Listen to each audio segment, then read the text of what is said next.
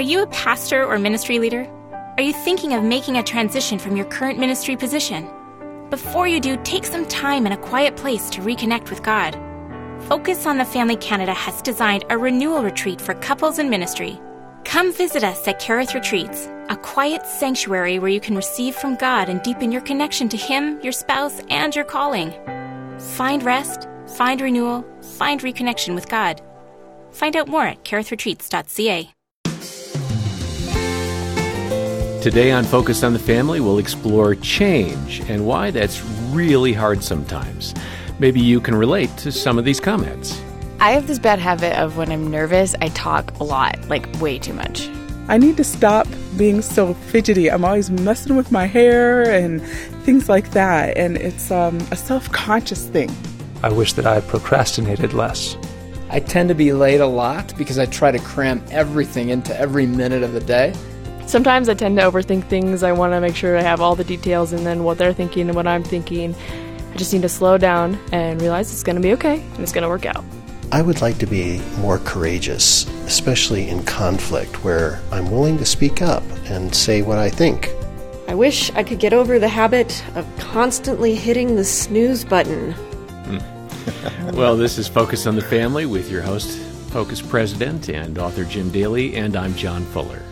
John, I don't know about you, but I think change is a good thing. It's not necessarily an easy thing. Never easy, and, it seems. I think those resolutions every year to lose 20 pounds or go to the gym more often are kind of the ones that are overly used. But it can be a lot of different things that we want to change, maybe reading the Word every day or as many days as possible. And then we get into it, and it just isn't doable, seemingly. We give up too quickly. So today we're going to talk about how to stick with it, how to reset and to do better as you try to change those things that maybe even the Lord is saying you need to change. Yeah. And you mentioned resolutions. This is the time of year when I think most resolutions have failed, right? And so there are some people that are fatalistic and they say, oh, why even bother? That's so true. But you know what? Hang in there. I think the Lord wants us to change over time, right? That's the whole process of what the Holy Spirit's doing in our lives.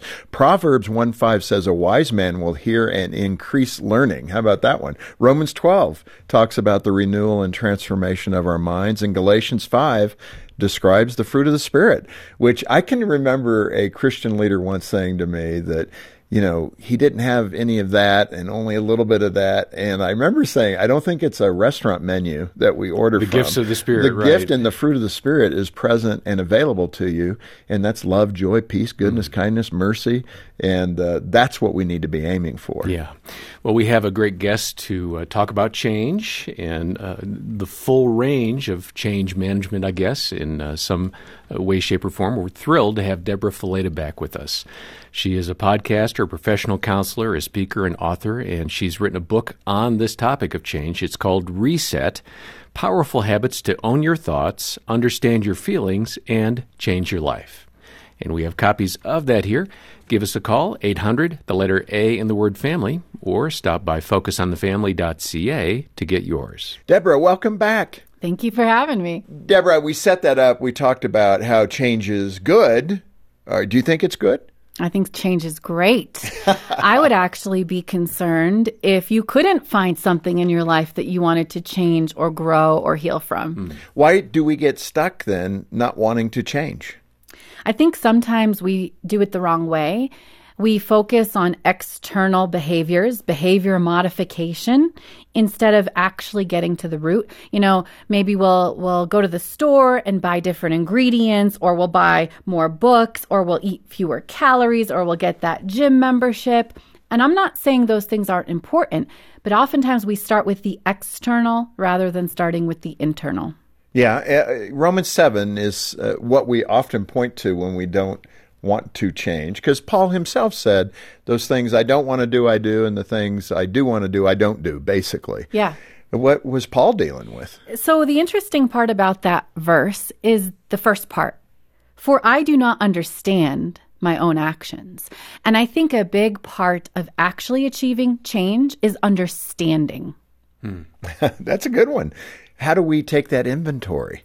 So let me tell you a little story to kind of help with this. When I was in college, I owned a lemon of a car. I mean, we all did in college. I think you're right. We probably all did, but mine was like super sour of a lemon. I mean, when I would wake up in the morning and try to turn my car on, the craziest things would happen. The window wipers would just start wiping out of nowhere. That's weird. The car alarm would start blaring. That's weird.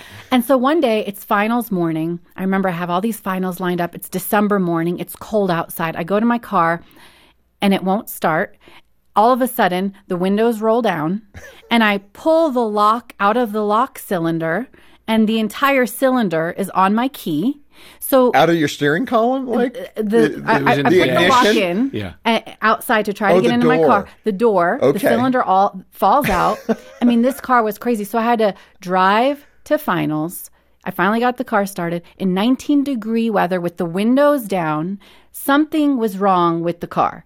And it's funny because in that situation with this lemon of a car, I could have tried to duct tape the windows. I could have tried to muffle the alarm so it was a little quieter.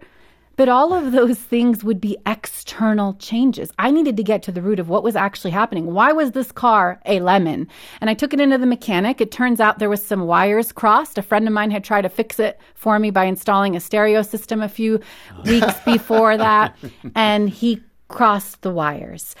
And so we had to get to the root in order for those external things to change. And this is the same thing that I tell people in my office as a licensed counselor. It's not just about behavior modification from the outside. We have to get underneath the surface and figure out the roots and what's going on from the inside if we really want to see change. Yeah, so the moral of that story is don't let your friends work on your car. Yeah, that's definitely accurate. But when you look at it, I guess I'm always intrigued with change in that there seems to be a pain point that when it gets too bad, then there's more opportunity for that change to occur. But not always. It's like that pain point can move. And you can apply that to anything, emotional, physical. You know, you got to lose weight. You want to lose 50 pounds. And you start and you just don't stick with it. I mean, how many gym memberships are oversold because of that? We always, thankfully with my son Trent, he and I are at the gym pretty regularly now. And we have the 2-week January group. And being there 5-6 years now, I see that group come in and we always laugh. Right. And then 2-3 weeks later, it's back to normal. Same old people still coming. Why is that happening with people? Why do we not implement change? Because it's better for us. We've got to get to the point where the reward of change is greater than the reward of staying the same. So that work of going to the gym and having a healthy body is more of a reward than the reward of sitting at home and eating a tub of ice cream or watching Netflix for 5 hours straight. The reward of a healthy body becomes the reward. And so it takes time, I think, for that to shift. And there's also obstacles that keep that from happening. In fact, in the book, you mentioned the noise that keeps our brains from really dialing in. What does that noise sound like? What does it look like? If you think about it, we live in a world where there is just so much noise. There's constant data and information being drilled into our brains from commercials to podcasts to TV to our books. I mean, there's just noise everywhere we go. And I think we get so accustomed to that we don't realize the importance of stopping and pausing and being aware of what's actually going on inside of us. Yeah. Psalm 46:10, which says, "Be still and know that I'm God," is critical in your book. You point to it as a core component. In this day and age, I mean, it's so hard to do that, to be still, and then to take it to the next level and know that He is God. How do you find that discipline? How do you do it to get quiet, to get centered, to remember that He's God? Well, I think that's the key, is the word discipline.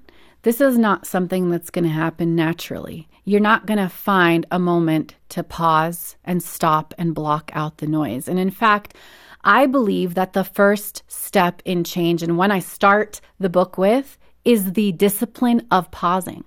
And it is a discipline. It's something you have to take the time to be intentional about. But it's not just about pausing from the external noise. It's actually also pausing from the internal noise.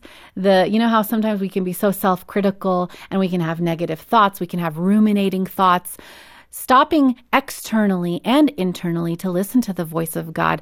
You know, Jesus was really good at this. He took the time to quiet his external world so that he could tune into his internal world. And I think we could learn a lot by applying that practice of pulling away and taking even 10 minutes a day to stop and take inventory of what's going on inside of us. You know, that can be really unsettling. I know of an experience that I had with the boys where individually I took them into the wilderness. It's through a program, something we do called Adventures in Fatherhood. But they have you go out in the woods for 3 hours, and they give you 10 questions to kick off the conversation. It can be very unsettling. I think especially for dads, as you're sitting there with your 13, 14-year-old, and you try to go through 3 hours together with nothing to distract you. Speak to that discipline, too, of when you're getting quiet with the Lord, especially with your family, if they're involved, how do you really get quiet with the Lord and not think about all the other things? I think this is a muscle that we have to develop. You know, going out into the woods for 3 hours is like asking someone to lift 400 pounds that's never lifted before. Right. You know, you have to start small. And I think starting with 10 minutes at a time is a really important thing. And be in tune of what are the intrusive thoughts that keep popping into my head, or what are the external things. Maybe my phone keeps dinging or buzzing in my pocket and it's distracting me, or maybe the TV in the background and I need to turn that off. And just really take the discipline to tune out what's going on outside of you, what's going on inside of you, so that you can be focused on what God might want to say. One of my favorite passages in the book of Job is when God says to him, pause for a moment and listen. Like, Job, stop. And when you look at the original language, it's not a suggestion. It's a strong command, like you need to stop so that you can listen. It's the prerequisite for change.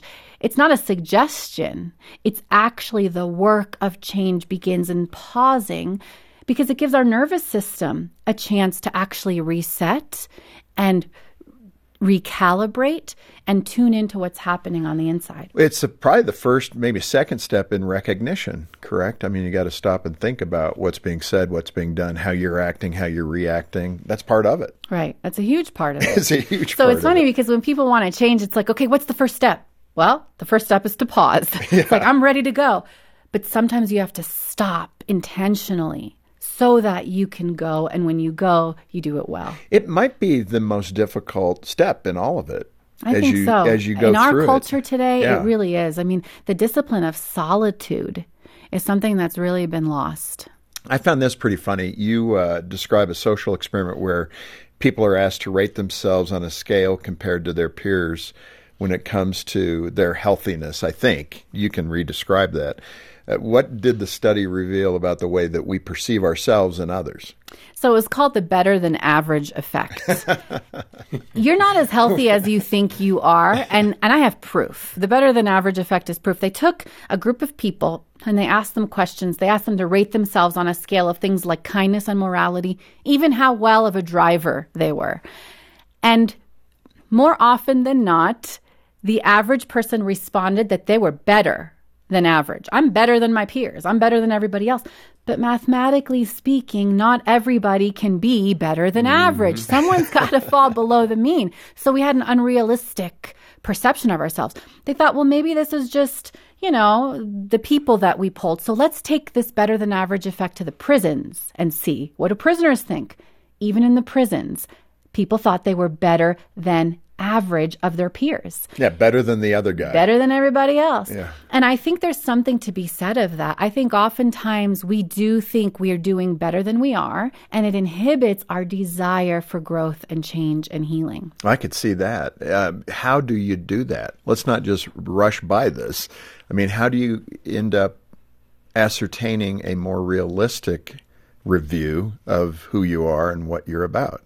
Well, the fact that you're listening to this program and watching us here today, I think that is a really important first step, because it shows that you're downloading new information of, wait a second, I might not be as healthy as I think I am. And wait a second, I might have a biased perspective of myself. What can I begin to do about that? So even that knowledge, I believe, begins to open our eyes to the work that needs to be done. I'm smiling because there's a difference between saying I'm an 8, but I'm going to knock that back to a 5. So I hear Deborah, but not knowing why you went from an 8 to a 5. Just saying, okay, right, in order to meet the test requirement, right, I'll knock it back to average. But how do you really do the due diligence, the digging deeper through that solitude that you're talking about, to say, Lord, show me where I'm not as good as I think I am? And what's the goal there? Another powerful practice that I think we need to apply is called owning your junk. And here's what I mean by that. You need to have an objective perspective of who you are. I call it outside in perspective. Imagine yourself in a movie and you're the main character, and watch how you interact with people. Watch people's reactions of you. Watch your tone, your volume, your body language as you're speaking. These are the ways that you start to observe who you are and how you're actually interacting with the people around you. How healthy am I? If my life were on camera display 24 hours, what parts of that movie would I start to feel a little embarrassed by and feel the need for change? We need to practice having that outside in perspective, because we're so wired to think of life from the internal perspective of, well, this is who I am and this is what I do and everybody else is wrong. But take a moment to have that outside in objective perspective and see what you learn. This Focus on the Family broadcast will continue in just a moment. Depression can leave a person feeling lonely, exhausted, and even ashamed. We need tools and support to distinguish normal sadness from the debilitating burden that depression can be. That's why Focus on the Family Canada created a free PDF booklet filled with professional advice, biblical insights, and resource suggestions that address depression. Download your free PDF booklet at focusonthefamily.ca/depressionpdf. Are you facing challenges as you raise your kids? Have questions about conflict in marriage? For generations, Focus on the Family Canada has been giving trusted guidance to nearly any topic families are facing, and it's all available on our free app. Explore a huge library of broadcasts from well-known speakers who cover everything from growing in your faith to dealing with mental health challenges. Search for Focus on the Family Canada in your app store and start exploring all the resources available to you for free. What do mums love about Focus on the Family's Clubhouse magazine? I love watching her have so much fun, and I know that every page is pointing her to the Lord. I love that my son teaches me about Jesus from what he learned in Clubhouse magazine. I love watching them get all excited when they run to the mailbox each month. To order your magazine subscription to Clubhouse or Clubhouse Junior, please visit us at clubhousemagazine.ca. That's clubhousemagazine.ca. Thanks for listening to Focus on the Family. Let's resume now with the balance of today's programming. You know, Deborah, I'm thinking about a practical application of that. Your husband, John, is a big guy, and I can remember when Gene was really good at pointing this out to me, when our boys were smaller.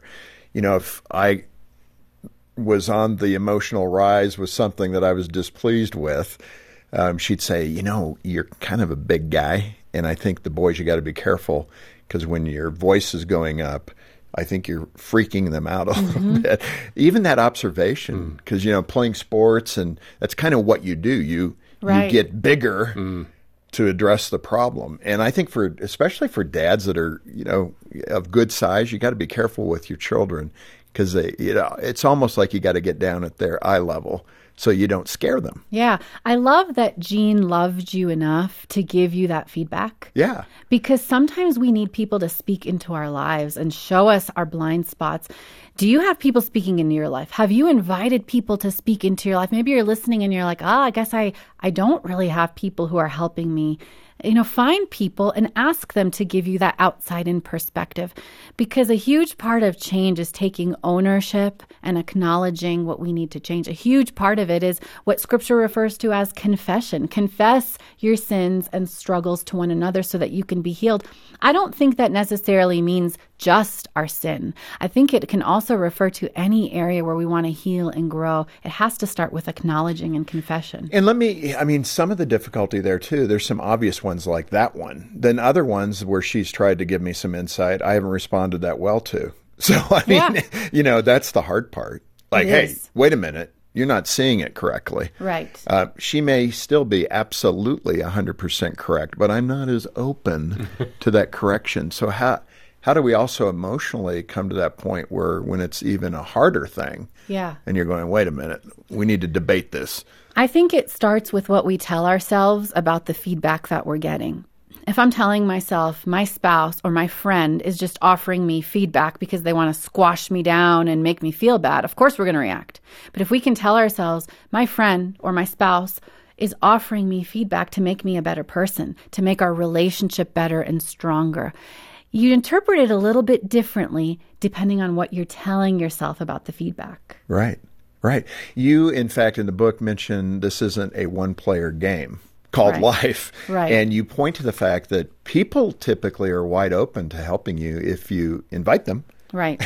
Now, if you invite them. Now, the difficulty, that's key. But what keeps us from that invitation to others to speak to us? Fear. There's a handful that come to my mind. You're the expert. What keeps us from saying, hey, Deborah, if you see something in my life, why don't you let me know? Yeah, I took a poll on Instagram once asking people, what keeps you from asking for help? They said things like fear of rejection or fear of being exposed or looking weak, fear of disappointment and trusting other people, and I'm not sure if they're going to come through for me. But if you continue to listen, you'll hear I say fear of, because the key word there is fear. Fear keeps us from asking help and getting the support that we need. But it's not a one-player game. In order to change, you have to be humble enough to realize that it takes a community. It takes the people that God has put in your life. It takes your openness and honesty to be able to share, hey, I'm struggling in this area and I need your help to get to a better place. Let me ask you this question, being a counselor. When the Scripture talks about fear not, and you see so many of these exchanges starting with fear, I would assume that our relationship with the Lord is inhibited in the same way, that if we're unwilling to go to somebody that is close to us to say, can you help me better see my imperfection?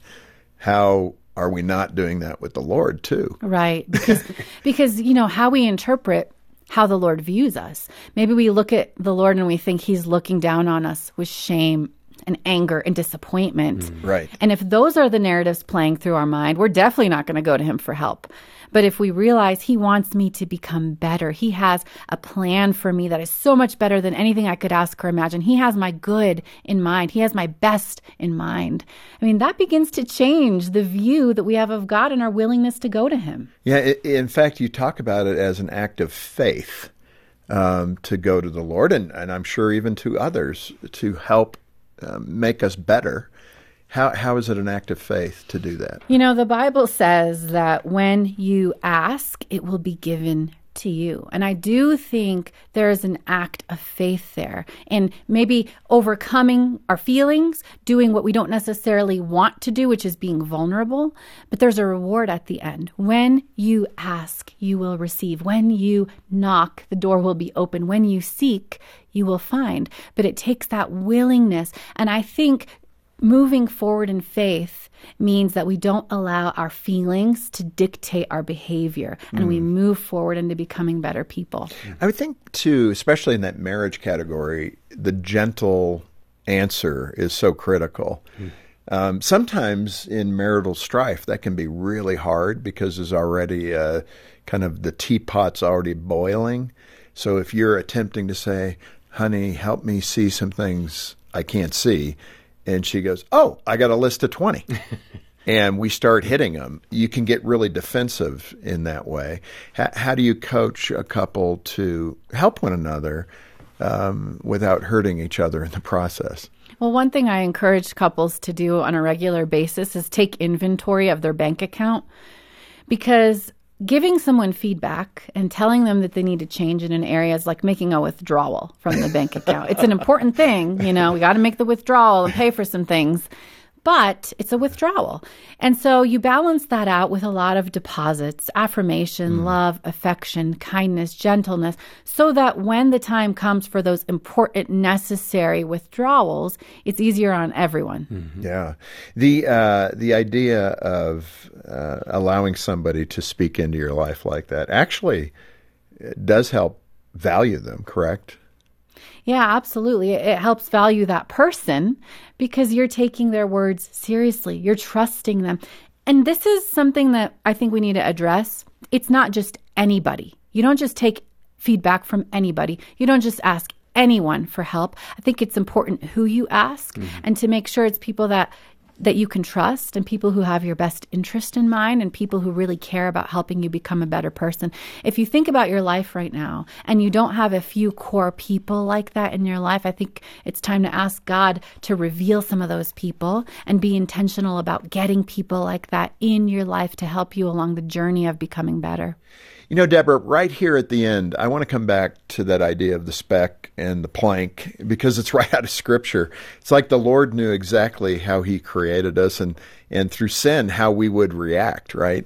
So that idea that we're so quick to look at the speck in our brother or sister's eye before we look at the plank in our own. Elaborate on that, and how do we really absorb that so that we're not trying to work on the other person's stuff before we work on our stuff, which is really the point of it. It is so much easier to look at what everybody else needs to change and heal. I think the process of change has to be seen as an invitation, not as criticism and correction. And God is inviting us to a better place. He's inviting us on a better journey. He's inviting us to do this life better than we're doing it now.